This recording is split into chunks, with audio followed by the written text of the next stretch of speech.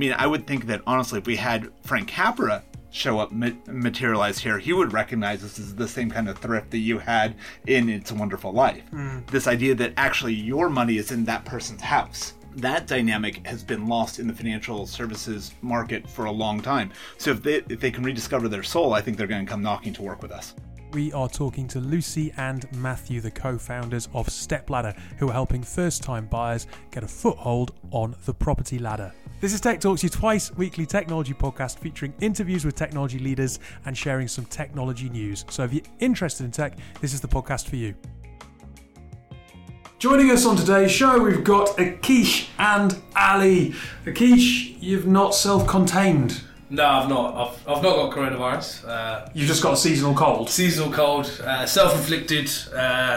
Being a Monday afternoon now, just partied a little bit on the weekend. You went out on Saturday and you're still feeling it. Yeah, I think I'm getting a bit old, to be honest. So, yeah. What did you do on Sunday? Felt sorry for myself and watched the football. I watched Leeds on Saturday. Oh, did you? Yeah, didn't watch any Premiership this weekend though. Oh, Newcastle being terrible.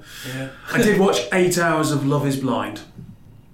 Wow. That's quite sad. Your recommendation or the missus? No, mine. Oh, wow. Yeah. Because Jack Pierce, long-time co-host of this show, he was tweeting about the fact that it's terrible but amazing. And it really is terrible but amazing. Yeah, my mum will back you up on that one. I got a little bit of a drunk call from my mum on Saturday, and she was like, Alyssa, I've been watching this. It's absolute rubbish, but it is so addictive. It's also massively conceited because they talk to each other without seeing each other, and then the big reveal comes along. And basically, some of the boys are a bit weird looking, but basically everybody's quite good looking. So It's quite safe. Like, the girls are generally pretty damn hot, and a few of the guys are pretty damn hot. And I think there was one short guy, and all of them were quite tall. So it's like, Shame. Don't put that stigma on short men. Well, no, but there's a lot of girls that they will only date men who are taller than them. Yeah. Genuine jeopardy if they stuck a whole load of Glamazon 6-foot women in and a whole load of 5-foot men in for a laugh. Yeah. The old tall, dark and handsome thing. That would have tested whether or not Love is Blind. That is very true. And love is definitely not blind, isn't it? Oh, yeah. Right. Anyway, thinking of short people, Stepladder are our guests. Oh. You like that, don't you? That's a good one. Yeah. Stepladder are our guests on today's show. Matthew and Lucy, the two co-founders. We're talking all about helping people get deposits, in particular first-time buyers. Here's the interview, and we'll be back with some commentary afterwards. So on today's show, we're talking to Lucy and Matthew from Stepladder. Thank you for taking the time to have a conversation. Before we dive into it, I suppose it'd be interesting to find out what you both do at Stepladder. I mean, you're co-founders, right? Correct, Exactly. yeah. I think, Lucy, that you're COO and Matthew that you're CEO, but you might correct me there. That's exactly right. Yeah? How did you decide who was who out of interest? Good question. Well, the idea behind Stepladder was Matt's, and he started it back in 2016. Right. So he was doing absolutely everything. Yeah. When I met him in 2017, and I came in to help a couple of days a week. So that's how. And Matt will tell you a bit more about how the idea emerged. And Lucy's being modest. She's the dynamo of the team. So literally everything that happens revolves around Lucy. So in that sense, it's a really good symbiosis. So let's assume that people don't know who Stepladder are. What is the company or products that you are building? So we are a collaborative finance community who help people raise their property deposits faster and better and with support. So we're dedicated to helping people buy their first homes. Okay. Interesting, because I'm in the middle of this myself. Possibly timed it slightly wrong. Yeah. If we only had this conversation a couple months ago, we could. Exactly. But when you say help people get that sum of money together faster, how? Because I would assume that's entirely dependent on someone's salary, their outgoings, etc. So Indeed, until you meet something called a ROSCA, a Rotating Saving and Credit Association. Right. And this has been used all around the world for hundreds of years, and it's what Matt studied when he was doing his MBA at Wharton. So I will let him explain what it is. So the simple point about ROSCA, and these exist worldwide, I mean, 90 different countries around the world, I think 110 different names for them in different languages. I mean, in a place like Nigeria, there are actually 7 different names for them, depending on what language you speak natively. The fascinating thing is in Brazil, these are a high street banking product. And so as an economic historian myself, it's fascinating to see something that you see work in the marketplace and then to understand why does it persist in that marketplace at that kind of scale. The way the Roscoe works is it's very similar to a lending circle, so something that you might know from microfinance or the Grameen Bank. The idea is that you get a group of people together who are making the same contribution every month to a central pot or kitty, and then each member of that group that's paying in gets a turn once to take that lump sum out. The fascinating thing about it, it's basically exactly where building societies here in the UK started as well. And so one of the fascinating things is to bring back here to the UK something that is really familiar, that if you peel back the layers, you see is at the core, the very basis of all banking, which is this idea that you are part of the time a saver, and every so often you also need a lump sum of money to borrow from the group. So I suppose the strength there is if you get scale enough that there's always a pot of money to draw down on. I mean, how do you stop, or how do you guard against lots of people wanting to draw down a lump sum at the same period of time? Yeah, great question. So I think the best way to explain it is with an example. So say you need £10,000 for your property deposit and you decide you could put aside £500 a month. That would take you 20 months if you saved on your own. Yep. What we do at Stepladder is we'd match you to a group of 19 other people. So there's 20 of you together in a Stepladder circle. You all pay in £500 each month for 20 months. In the first month between you, you've got £10,000. 20 people times £500, Yep. £10,000. I mean, my maths is Yeah, it's about my limit. And then we randomly allocate that £10,000 each month to one member of that circle. And the important thing here is the circle stay together. So you're with the same community of people for that 20 months and everybody takes it in turn 1 month. So in that way, 19 out of 20 people get their deposit faster. So when you're matching them to people, do they kind of say, right, I'm looking to save X in X period? Exactly, yeah. We look at how much you can afford to put aside each month and how much you want to raise, and then that sort of works out how long you need to put money aside for. So there are two different groups of people. Both need to raise £10,000. One group at the budget that allows £1,000 a month has 9 other members alongside yourself. A different group that can set aside $500 a month would have 19 members in addition to yourself. Fine. Both raise the pot of 10 grand, but obviously 2 different time horizons and different size groups. Just to be frank, being in London, 10,000 isn't anywhere near enough. So, I mean, I'm assuming that we're just kind of giving random numbers to make it easy to explain. Yes, so we offer circles where people can put aside anything from £25 a month to £1,500 a month at the moment, and different lengths of time from kind of 10 months up to 30 months. What we find with some of our members at the moment is that maybe they've already saved some money themselves, maybe they've got some help from Bank of Mum and Dad, Yep. And they want to do a top up. For other members that are maybe buying outside of London, because we're not just a solution for people in London, Of course. it's, £10,000 gets you a long way in different parts of the UK Oh, towards yeah, your deposit. absolutely. So we had one circle where people were raising £12,000 and one of our members in that circle needed like a total of £40,000. So £12,000 was just a small part of his deposit. And then for another member of that circle, £12,000 was all he needed to buy a property with his wife in Leeds. So Yeah. people can be working actually towards quite different goals, but they take the same amount out of the circle. Now, why haven't I heard of this before?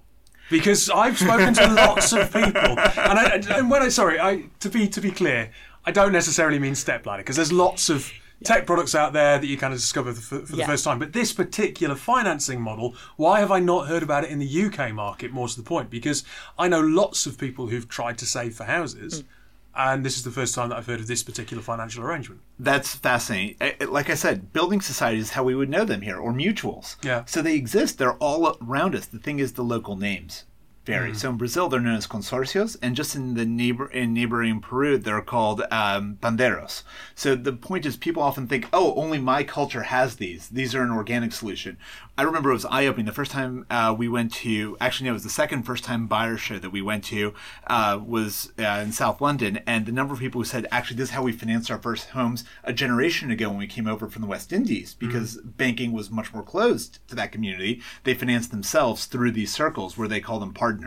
So the point is, they're all around us. There are active committee circles that we've run into, and that committee is a very popular term in Pakistan, that are active to the tune of about 30 or 40,000 in kitties in these circles today. So they're all around us. The whole point is to translate that from a community solution that is localized to a scalable one with the infrastructure that comes with being a tech platform, with being obviously, facing the regulators, making sure that we meet all the standards for peer-to-peer business, etc. The key thing is to take it and go from basically the community bake sale and to turn it into Greggs. Okay. Good analogy. Being from Newcastle, I'm a big fan of Greggs. Okay. Look, I think something that does strike me as being quite interesting, I suppose, in terms of the growth of your business then. You mentioned specifically you're trying to help first-time buyers. So you're basically helping customers once. So how do you grow that community? How do you gain new customers? How do you, I suppose, tap into those alumni, for want of a better word, to help spread the word around community? Yeah, it's a great question, and we sort of focus on first-time buyers as our headline, but the reality is there's no reason why Stepladder Circles can't help you raise a deposit for the next home when you move up the property ladder. But what we're finding with our alumni members is that once they've been in a circle, they love this way of working together and raising money, and that then once you buy a new home, you need a sofa and a washing machine, and you need to put money aside for something else, so they'll join another circle. So if they wanted to kit their home out. Absolutely. So we're just launching a partnership with My Bespoke Room, an interior design service. And in that circle, you can raise £2,000 for decorating your home and buying furniture. My wife will probably start looking at that. The amount of times I find her on John Lewis and spending money that we don't have. Anyway, so what's unique about this? What's to stop Barclays or HSBC or any of the big legacy financial institutions going, this product actually makes quite a lot of sense. It's existed, as you say, in building societies for a while. Yeah. Why not copy it and offer it to their customers? That's a really interesting question, something that we've often asked ourselves. Why haven't they embraced it more fully? Certainly from our perspective, with the tech that we've built, the ability to match people to groups and to essentially manage that journey for them, we're not restricted in any way from basically white labeling it to some of these banks. So we're always happy to have the door open. I think that a lot of banks today see the asset and liability side of the ledger as being two completely different businesses. I mean, a place like Barclays will have someone who focuses on the mortgage business. They think about where they're going to get mortgages from, the mortgage brokers. 7 out of 8 first-time buyers use a mortgage broker, and so the mortgage team, the product guys, think about that channel for distribution completely separately than thinking that those first-time buyers had been savers for months or years, maybe Barclays savers, maybe savers at a different bank, and connecting those two sides has broken down. And this is fundamentally what the Rosca puts back together. It sees you as both a saver for part of the journey as well as being a borrower for part of the journey, and puts the two together. And so it closes that loop. And so we live in an age now where people are rediscovering the fact that actually what they really want is to have a social dimension to their financial life, just like they do a social dimension to their fitness and wellness and health. And so the larger banks aren't configured to have that unified, community-centered interaction with money. And we're bringing that back. I mean, I would think that, honestly, if we had Frank Capra show up, materialize here, he would recognize this as the same kind of thrift that you had in It's a Wonderful Life. This idea that actually your money is in that person's house. That dynamic has been lost in the financial services market for a long time. So if they can rediscover their soul, I think they're going to come knocking to work with us. Yeah. Now, just thinking about kind of the customer journey and how you can kind of, I suppose, work within the larger financial services environment. We've had the likes of Starling Bank and PensionBee on the podcast before, and they kind of entered a marketplace and helped each other because they were providing slightly different products. Obviously, you're one step on a fairly complicated journey through buying a house. So are you working with other startups who are providing the other parts of that puzzle along the way? Absolutely. From our perspective, partnerships and creating an ecosystem is exactly right. We want to deliver something for our community of members that is all-encompassing. So one of the great illustrations are our First Step circles, where people are just getting in the habit of putting money aside every month to begin to think of money that comes in as income as capital. And one of the things that we want to encourage them to do is think about putting that money when they draw their the monthly lump sum. What do they want to do with that? Does that sit in a bank account and start to slip through the fingers, go out in a holiday or something like that, or turn it into capital properly? So we've been working with companies like Ticker or Moneybox to essentially say, why not open an account at these places, and then that money starts to work for you, becomes like capital. And from our perspective, this is the idea of, again, a holistic approach, a very member-centric approach to their personal finances rather than a transactional one. When we talk about the home buying journey, one of the most important things we think about is the informed consumer is going to get more for their money. The informed consumer is going to feel less victimized by the process they're going through, less overwhelmed by it. And ultimately, not only by having a group together are there savings that come from that, and again, group buying discounts, but just being better informed means that you're going to get better value and it's going to be a better fit for you. Yep. There's nothing scarier, and I apologize if it sounds like I'm flipping things around, but the lenders, when they look at a first-time buyer, are also saying, how do you know what you're getting yourself into? How well do we get to know you? If the mortgage broker's only known you for a couple of weeks, how good are they at essentially qualifying you as the actual borrower for the next 5 years or next 25 years? So by getting to know our membership, we can help line them up better with lenders as well. And we're aligned to the success of that borrower in the journey after the point where they've taken out the loan as well, because that member is still making ongoing contributions to their stepladder circle. So this idea of a holistic solution, being there on the journey with our membership, is completely flipping around the dynamic. And of course it requires an ecosystem from the lenders, mortgage brokers, from conveyancing solicitors, surveyors, all the way down to removals. So look, podcast demographics, kind of 18 to 34, tend to be the sweet spot. That probably mirrors a lot of people who are using your services. Absolutely, so if people listen and they are interested, what's the best port of call? Is it to go to a website? Is it to download an app? What should they do? So joinstepladder.com is the best place to go. And on there you can learn more about the benefits of joining Stepladder, how we work, lots of frequently asked questions. I'm sure some of your listeners are thinking, yeah, that sounds really good, but... Yes. And I spent the last 3 years talking to people, who ask all sorts of questions like, do I have to carry on paying in when I get my deposit? And I'm like, yes, we're not giving you free money.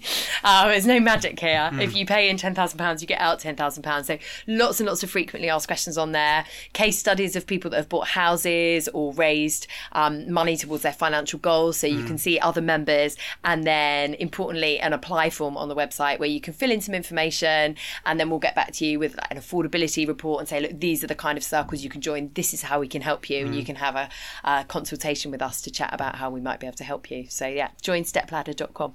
Well, look, it sounds like an amazingly prescient product for the times. So thank you both for sharing some thoughts on it and giving up some time to talk to us on the podcast. Thank you very much. It's a real pleasure. Thank you so much for coming.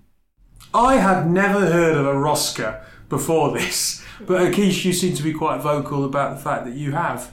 Yeah, so I think they mentioned it in the interview as well, that I think they actually said Pakistan as a country. So I am Pakistani, but my mum especially has been doing this sort of I don't know, scheme or thing or activity, you could call it, for as long as I can remember, since being young, with her friends, a few of her sisters, and it's like a community activity where you basically set aside a certain amount a month, and then one person kind of gets it and everyone uses it towards different things. And I think I remember once we had like a family holiday or whatever. This is when I'm going back when I was quite young, and I remember she kind of just went, and at that time people actually used to go to travel agents, so this is how old it is. It wasn't like when it was like online stuff. And she went into a travel agent and then just kind of like bought the tickets like straight off the bat, with obviously help with the whole kind of money side of things. It's not new, is it? Because I mean, the reference in the interview is "It's a Wonderful Life," which is a film from... It's basically my favourite film ever, and I'm going to kick myself here, but I think it was made in the 30s. It's an old film, and he talks about the fact that your money is in that person's house and it's a very community thing, and that financial institutions should rediscover their soul. And you're talking there about community. I suppose the thing that I don't quite understand is, given how difficult it is for people to raise money for a deposit, why this isn't more prevalent as just a product within finance. Yeah, no, that's very true. It's very true. I think, thinking when I was listening to the interview, the whole point that it's quite big in places like Pakistan, I know India as well, and I've done it with a few of my friends like growing up. Yeah, Latin America's mentioned quite a lot. Yeah, exactly. And I think it's areas where saving isn't really seen as a thing that people should do. It's not really talked about as much, and it's all about it's all about people helping each other to get to the next phase of life or getting to the next step or whatever they want. So I think what's happened is it started from those areas where, I don't know if it's fair to say, are not that economically developed, or don't have the kind of products that we have here in London, for example. So yeah, I don't know. Well, I'm not sure, Keish, because like I mean, I come from South Africa. Where do you come from? Sorry, I've never heard of something like this. I've never heard of people speaking about it. And at the moment, 2 of my friends are looking to buy, and I sent them the link to this. I think, Evie, may she rest in peace. Yeah, oh, Evie, shame.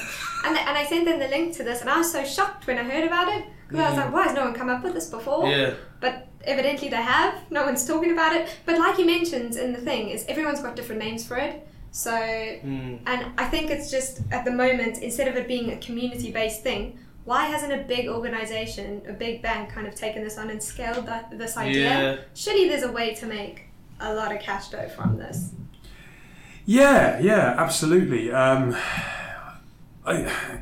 suppose it just baffles me that it isn't more prevalent. Is the only thing that I can say, because I have been thinking about raising money to buy a house for God knows how many years, and this has never occurred to me. I think especially when it comes to your younger people, look at how much debt you have and you haven't even started working yet. You think about your average younger person, not throwing an Evie under the bus here, but I mean, she's still got her student loan she's paying off. She's like so everyone's yeah, exactly. Well, this is my thing. You've bought a house already, so well done to you. But I just think that this could really be helping out younger people build houses. I think it just gives people a lot of amounts on rent. Yeah, but I think it just gives people a bit more confidence in saving, and also because it's a bit more. I see your side of why hasn't this been talked about more, but I think because it's not under. I think they mentioned in the interview as well, because it's not under a massive global name or a household name like your Barclays, like your Hargreaves Lansdown. Yeah. I know a lot of the guys and friends that I have, they've got first time buying ISAs, for example. Through Hargreaves Lansdown. Yeah. I think there are other ISAs available as well. Yeah. So I think there's a lot more consumer, trust going into a household name rather than some new product. That's true, because imagine if you get it together in a group of people and 1 month someone doesn't pay, it kind of all falls apart. That's the thing. Can you imagine if we went out to the office now and went, right guys, I've got a great idea. Let's do it, yeah. Why don't we all get together and save money? And then, there's a few people that you wouldn't actually see down at the bar buying around, and you're like, really? You're going to give every month? So it's like, well, okay, I've never really seen you buy around on a Friday evening, but okay. So I think that sort of stuff does. And maybe that's why banks have not really bought into this idea. And out of interest, they mentioned about £10,000 can get you a long way in other parts of the UK. The average house price in London is something like 400,000 or $500,000, so it doesn't quite get you there. But any ideas where it might get you a house for 100 grand? 10% deposit? I'm going Newcastle. Yeah, Newcastle. Well, the northeast, Durham, Sunderland, Sedgefield, Tony Blair's former constituency. Yes, Northern Ireland as well. Some very cheap houses in Northern Ireland. Really? So if you fancy moving to Belfast, big tech startup hub, maybe get onto Step Ladder, there you go. Okay, thanks. Like, I'm having a look here in the heart of Northern Ireland, average house price is like £83,000. Really? Yeah, I'm on the Zoopla heat map. That's beautiful. Yeah. Well, we don't know that. Northern Ireland is beautiful. Yeah. Not sure the houses will be, but here we go. One thing that I didn't cover off in the interview that I have done since is how they make money, because that wasn't immediately apparent. And obviously they're a startup. Matthew came up with the idea in 2016. What I quite like is that they make their money from referrals onto solicitors and mortgage brokers. And whilst there is a membership fee, actually they're not making money from first-time buyers. It kind of feeds into that ethos of banking with its soul back a bit. Yeah. It's all about that kind of, I guess it's all about the nice banking side, if that makes sense. Well, why can't banks be nice? What? There's nothing to say that banks have to inherently be money-grabbing evil things. No. There's no reason why you couldn't run a bank ethically that is there to, it's business, but it's there to serve a purpose in the community. Yeah, I want to help people, I don't know, that's a hard question. I think it's just that legacy of banks have always been this big, hard corporation, isn't it? But now, because of the way the world's going, everyone's starting a business with a social purpose. Yeah. So here we are. There's no reason why banks have to be what has now become synonymous with banks in terms of how we view them, certainly since 2008. Quick last word on this. They refer on to a community of other businesses. Moneybox and Ticker are mentioned. Ticker, give them a shout out. Former guests on this show. Aww. There you go. Big up yourself. I think with that we'll go to our advert break and we'll be back with a bit of technology news.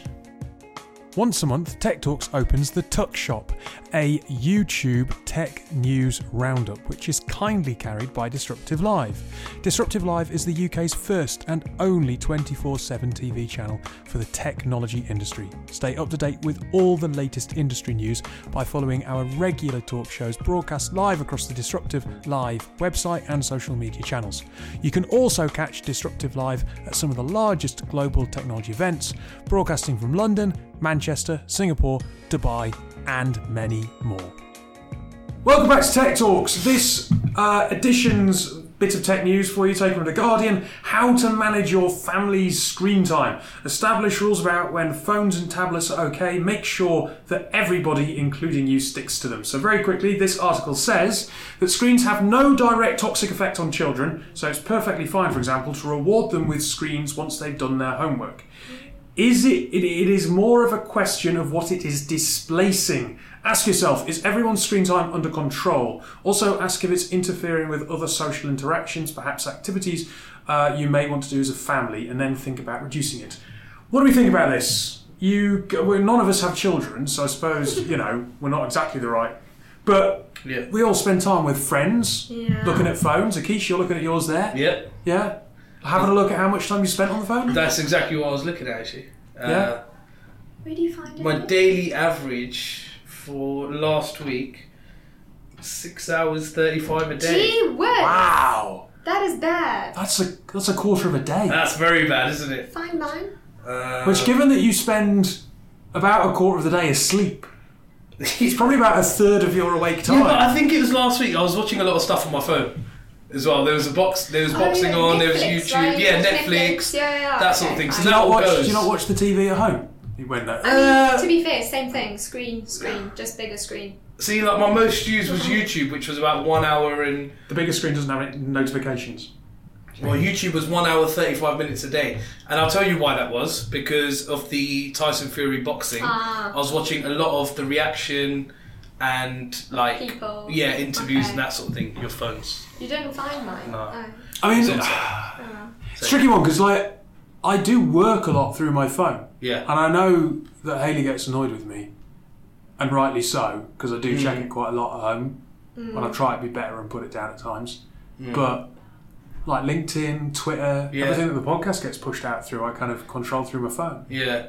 And I think it's the whole engagement thing, right? So what did the article say? It's about kids, right? Yeah. It's just families and right? it talks about prioritising face-to-face interaction, Yeah. especially before children go to sleep. Yeah. That can make bedtime easier. They tend to feel more relaxed. Yes. The screens put us on edge. Well, I don't think it's that. It's funny because I was at my cousin's house this weekend, who's got 2 young children, or both teenagers, and she said something to them which I was just overhearing their conversation, and she said something like, "I'm not going to sit here and talk to you whilst you're not here and you're having a conversation with someone else." Yeah. And you're like, oh. Yeah, which I was like, "Oh wow, that's deep stuff." Also, good on her for calling them out. Yeah. So she made her kids put down their phones and stuff, and they were having. It was just a Sunday afternoon, so it was just a conversation about whatever. But it actually then made me think how many times are we with people That But we're not- and actually I see with this at people. dinner all the time, Yeah. right? Like you go out for dinner as friends and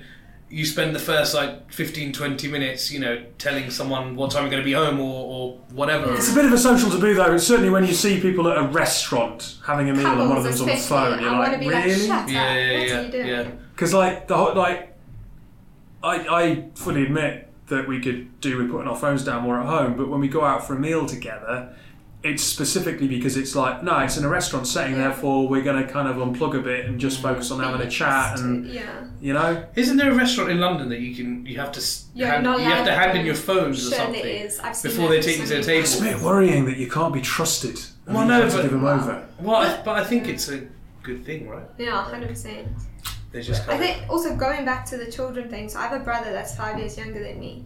and I've seen how he's grown up with technology as opposed to I have, and he plays a lot of PlayStation. And my mum never, bless her, she's great, she's awesome, but she'd never been like, no, you're not allowed to play. If he wanted to play, he could play. And he plays all hours of the day, all hours of the night. And I think it's affected his like way he communicates with people now. Because he's not as open, doesn't share much, he's very like, and I think that's because he's always just playing PlayStation all the time. Yeah. I think that's a little bit scary. I think parents need to be like, no. They need to know when enough is enough. Don't spend so much time on your phone. Don't do it. It's not healthy. My dad used to come into our room and take the power lead off my PlayStation. Me and Dad. Because I used to play it at night and I got caught a few times. So then what happened was, this is when I was very young, like 11 or 10 or whatever, and he used to confiscate the power lead before going to sleep. So he's like, I want to see how you can play that. So yeah. And should screen time be a thing that's like a reward? Because you know what I mean? If it's limited, don't do your homework, you can be rewarded with the cell phone, because now you're making this a huge thing. You're making sitting on your cell phone. You're also limiting it, and I suppose it's healthy. I don't know. I don't envy parents. Me neither. Hard job. Yeah. And with that, close enough for Tuesday. Enjoy the rest of your week, folks, and we'll be back at the end of the week. Bye, guys.